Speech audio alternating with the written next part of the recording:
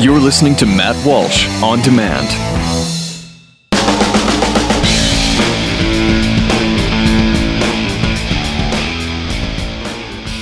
So I am not one to panic over North Korea. I'm seriously uncomfortable with the fact that so many of our citizens can be driven to a panic because of threats from some third world tin pot dictator. That said, I recognize that this particular third world tin pot dictator now has nuclear capabilities that he didn't have the first 97 times that he threatened to nuke us. So that's a factor. That's something that we have to keep in mind. I don't think he could, and look, I don't pretend to be an expert on this, and like with most issues, although it's complex and it deals with many different things that the average person doesn't know much about, such as the particulars of North Korea's nuclear arsenal and what exactly they can do with it. So I know that right now, because this is in the news and you go on Twitter, you're going to find that 97% of Twitter, they're all nuclear experts now. It's a fascinating thing that happens. I don't know how. Every time there's something in the news, I go on Twitter and everyone's an expert on that thing. And I don't know what. Is it like the Matrix where you could just plug in, you download the information into your skull and then you're an expert on it? Because that would be great. I've been waiting for the day that they can innovate that technology. But anyway, I'm not an expert. However, it doesn't seem to me that he could hit our country or any of our territories before the missile was intercepted and Pyongyang was turned to dust. But even a failed attempt could set in motion World War III. World wars have been tipped off by lesser things than that. After all, the West didn't take Hitler very seriously for a long time. And I think part of the reason they didn't take him seriously is because they didn't think he could actually do all the things he said he wanted to do. But he was always very clear about what he wanted to do. You read Mein Kampf, and he's got it all kind of laid out, what he wants to do. But people said, well, he can't do that.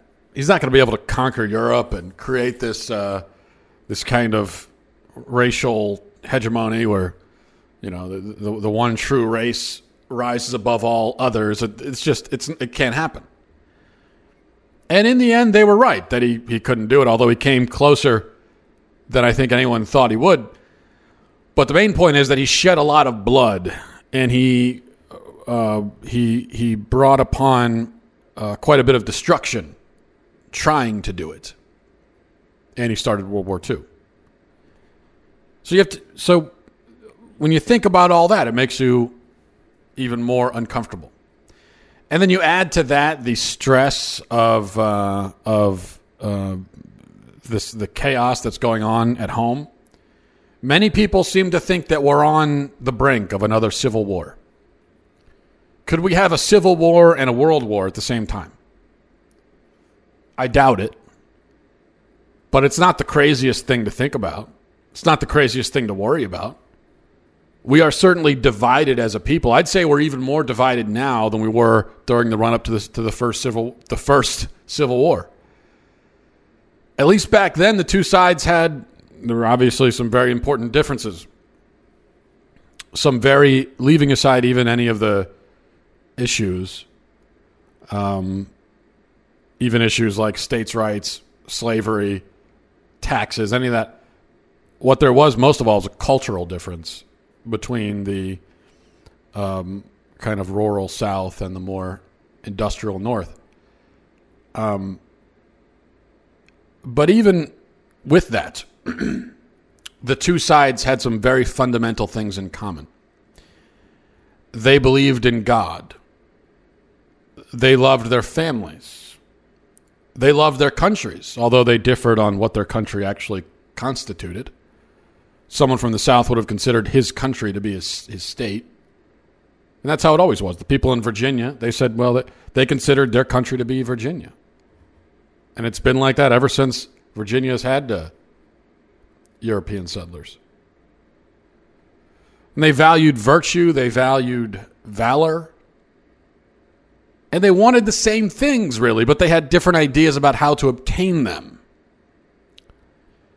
These days, you can't get a consensus on anything. Certainly not on any of the things I just listed. Forget about living in two separate countries. We're living in two separate universes. And because even as there were men meeting on the battlefield in 1862, visiting horrific violence upon one another, there still existed a mutual respect, a sense of honor. I'm not trying to romanticize it. I realize that there was hatred, certainly. And the bloodshed during the Civil War, we can't even conceive of it. We've never seen that kind of bloodshed. We've never seen anything like it. We've never seen a war like the Civil War. 600,000 people killed. But there was still a sense of honor.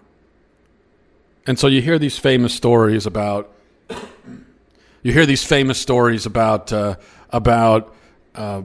sometimes there would be these kind of ceasefires between the sides. And you hear these stories about on Christmas there would be a ceasefire, and sometimes even the two sides would meet in the middle and exchange tobacco or food or whatever, have a cigarette. And then we know about when General Lee surrendered to General Grant at Appomattox, and how there was this just total respect between the two. We have no respect for one another anymore. We have no honor. We laugh at the very concept of honor. We laugh at everything that is good and decent. We laugh at each other. We hate each other. We hate each other with, it's not the same kind of hate it's not a Civil War kind of hate, the kind of hate that you have when two brothers are fighting against each other. A hate that is, in a weird way, born from love. A hate that is kind of love turned on its side. So maybe what we have now is not hate at all. It's more indifference. Will this environment give way to war? Probably not. But only because we're too lazy for that. We have no moral qualms about shooting each other. It's just that we'd rather watch Netflix and pretend our country isn't collapsing around us. In lieu of physical violence, we sit behind our computer screens and we snipe at each other. We don't have the courage. We don't have the courage to shoot at each other, as awful as that sounds. We don't have the courage to do it. I'm not advocating that anyone go out and commit a mass shooting. I'm just saying there was a certain courage in the Civil War where the two sides said, I believe in this and I will fight and die for it. Whatever it is we believe in now, and whatever these things are that define the two sides, there are very few people saying, I will fight and die for this. So we remain divided, and the chasm between us only deepens by the day as we become more and more indifferent. Meanwhile, our culture decays. I don't think I need to provide a recap on that front. The institution of the family is falling apart. Our children are murdered in abortion clinics, exploited by sexual deviants, practically as soon as they emerge from the womb, if they are so lucky to emerge at all. Many Americans have descended into full-blown madness. They run around insisting that men are getting pregnant, women are growing penises. We sit around watching TV, playing on the internet for 10 hours a day, unwilling to turn the screens off for long enough to share a meal with our families. Our kids are addicted to porn by the age of 10, and so on and so on and so on. And I look at all these factors together, and I get the same feeling that almost everyone else gets, that something bad is going to happen.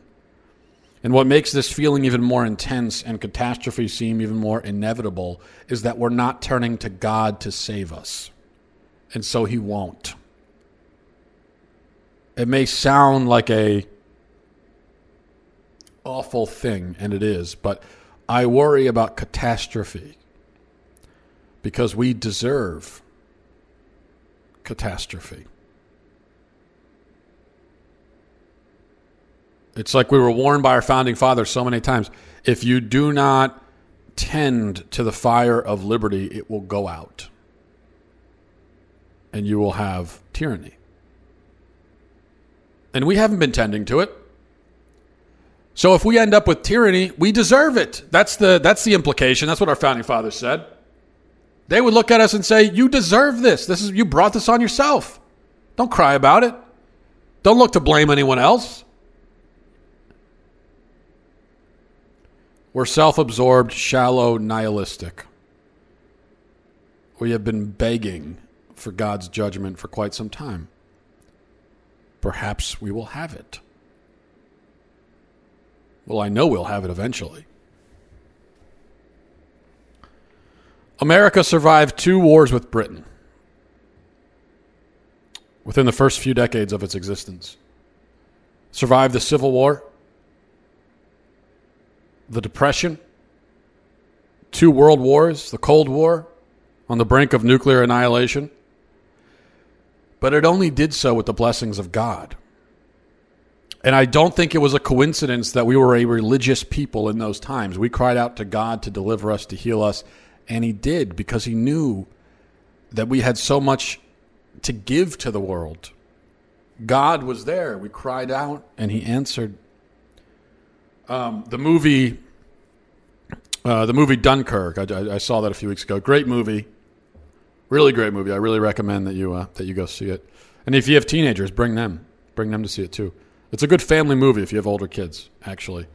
Probably the most family-friendly war movie ever made. And I say that, and that doesn't mean that it's not intense. It is very intense. It's also one of the most intense, so it's a strange kind of juxtaposition there. But so the movie Dunkirk, and it's a great film, but it leaves out, just talking about God, people crying out to God and God delivering them. It leaves out, because it's a Hollywood film and it's not perfect, none of them are. It leaves out a really important detail in that story. That while all these Allied troops were stranded on the beach, and Hitler could have at any moment moved in and annihilated them, and Britain had to rally all of these citizen sailors to get in their boats, their private boats, and go into a war zone and extract these men. And they did. But what the movie leaves out is that there was a day of prayer called throughout all of Britain, and people were lifting up the cause in prayer. And there were things going on. There were just strange anomalies on the sea. There were things happening with the weather that made it difficult for the German pilots to see their targets and drop bombs and everything. There were just things happening. Not to mention the very fact, the mysterious fact that. Not to mention just the mysterious fact that Hitler never did move in, and he could have. So this was God delivering the West from destruction, very clearly. And why did he do it? Well, I would never assume to declare the intentions of God, but I think it stands to reason we know a couple of things. Number one, knock and it will be open. People knocked. They prayed and they knocked and he opened the door. So we know that. And also, I think it was clear that the West at that time had, as I said, so much more to give to the world. It was needed. The world needed the West as it was. God was not going to allow a freedom-loving, God-fearing, devout people to perish from the face of the earth. So we came to him in prayer and he answered. But today we don't come to him. We deny him. And what are we giving to the world that God would bother saving us, that we may keep on giving it? What do we export into the rest of the world? We export abortions and superhero films. What are we giving? What function do we serve? Are we the moral beacon on a hill that we once were? Would anyone claim that? That you could look at our culture, that other countries can look at our culture and say, well, that is something to aspire to. That is what we should be. Can anyone claim that? No. No. No. We can't even keep our marriages together. We can't refrain from killing our own children. We can't stop ourselves from doing anything. We have no restraint, no moral courage. We can't even bother to go to church anymore or do anything. And well, we're the example. God's going to say, "Oh, we got to keep this around. We got to keep that with their billion-dollar abortion industry, their billion-dollar porn industry, their divorces, and their people that don't even know what men and women are anymore. We got to keep that around."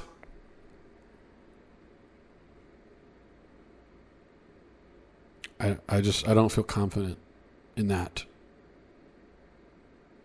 Maybe God will say that. I don't know. I can't say what God will do or not, but I can't, just from the naked eye, when I'm looking at our culture, I can't see why it's needed. Remember the verse in James, it was written for us. You desire, but you do not have, so you kill. You covet, but you cannot get what you want, so you quarrel and you fight.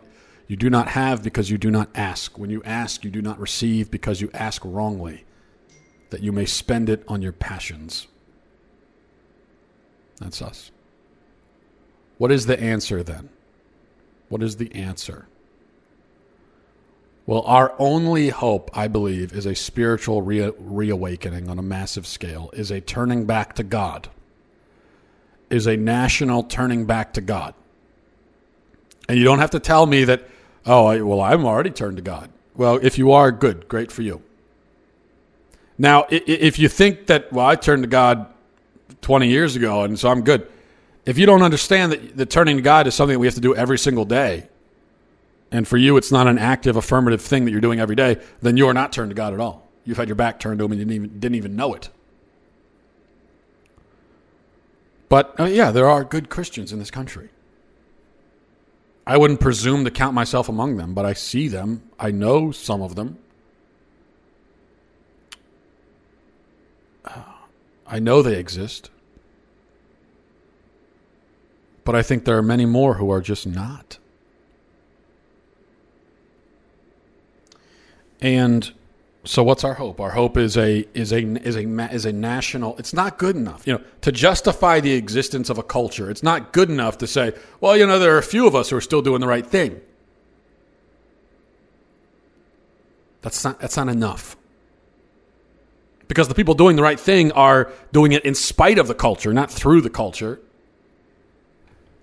So there has to be a collective turning to God. I guess to me, just some of this feels biblical. It feels like a biblical judgment that awaits us. That's what it feels like to me. And don't say, it's not the Old Testament. God doesn't do that anymore. Really? God doesn't judge anymore?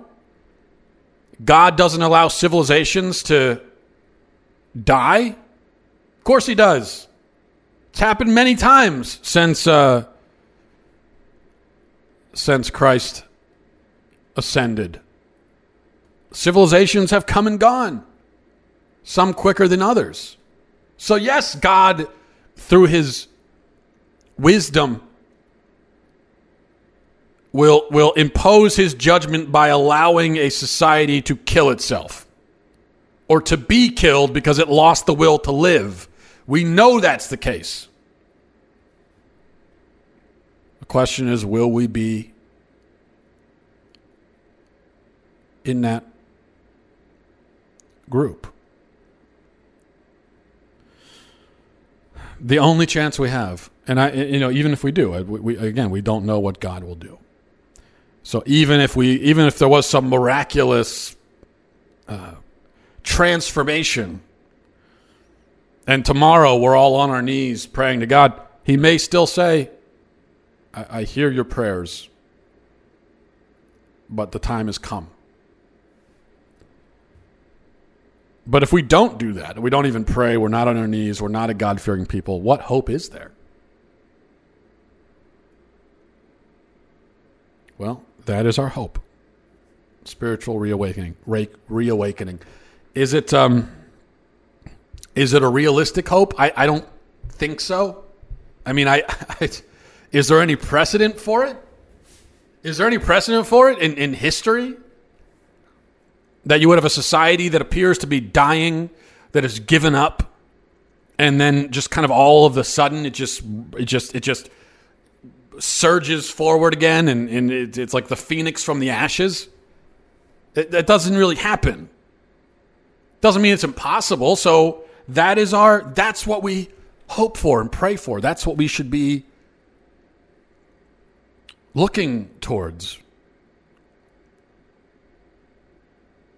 And any time we're talking about how do we fix our problems? What do we do? How do we stave off this calamity that we all feel is upon us?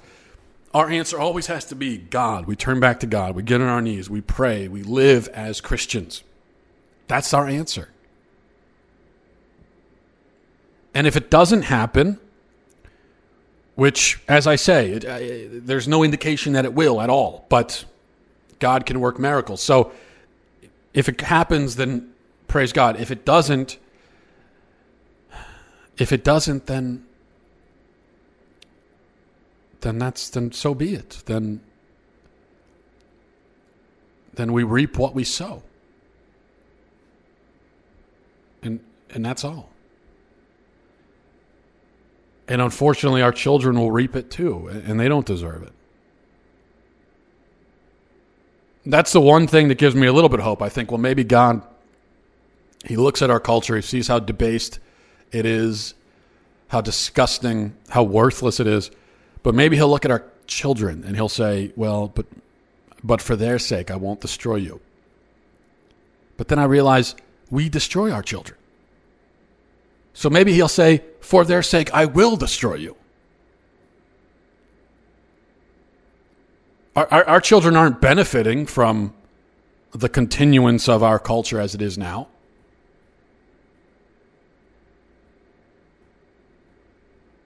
So I don't know.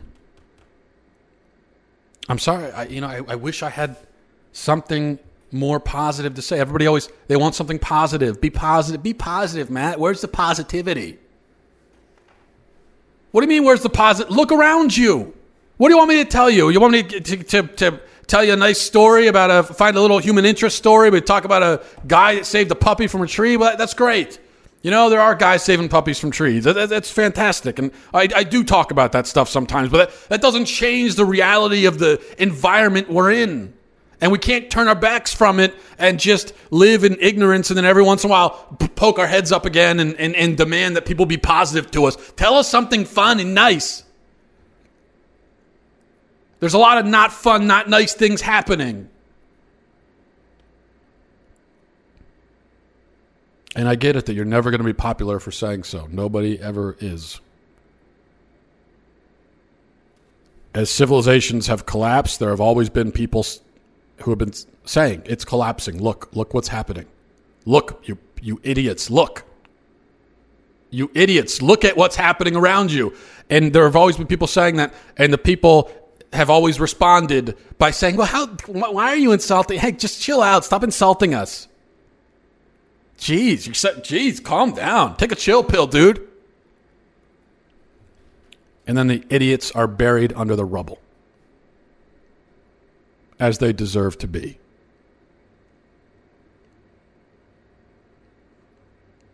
So, there you go. Pray to God. That's all I can say. Pray to God. Pray. And pray some more. That's all for me. Talk to you guys next time. A cruce salus. By the way, I always sign off with that phrase. People ask me what it means. It's Latin. It means from the cross comes salvation.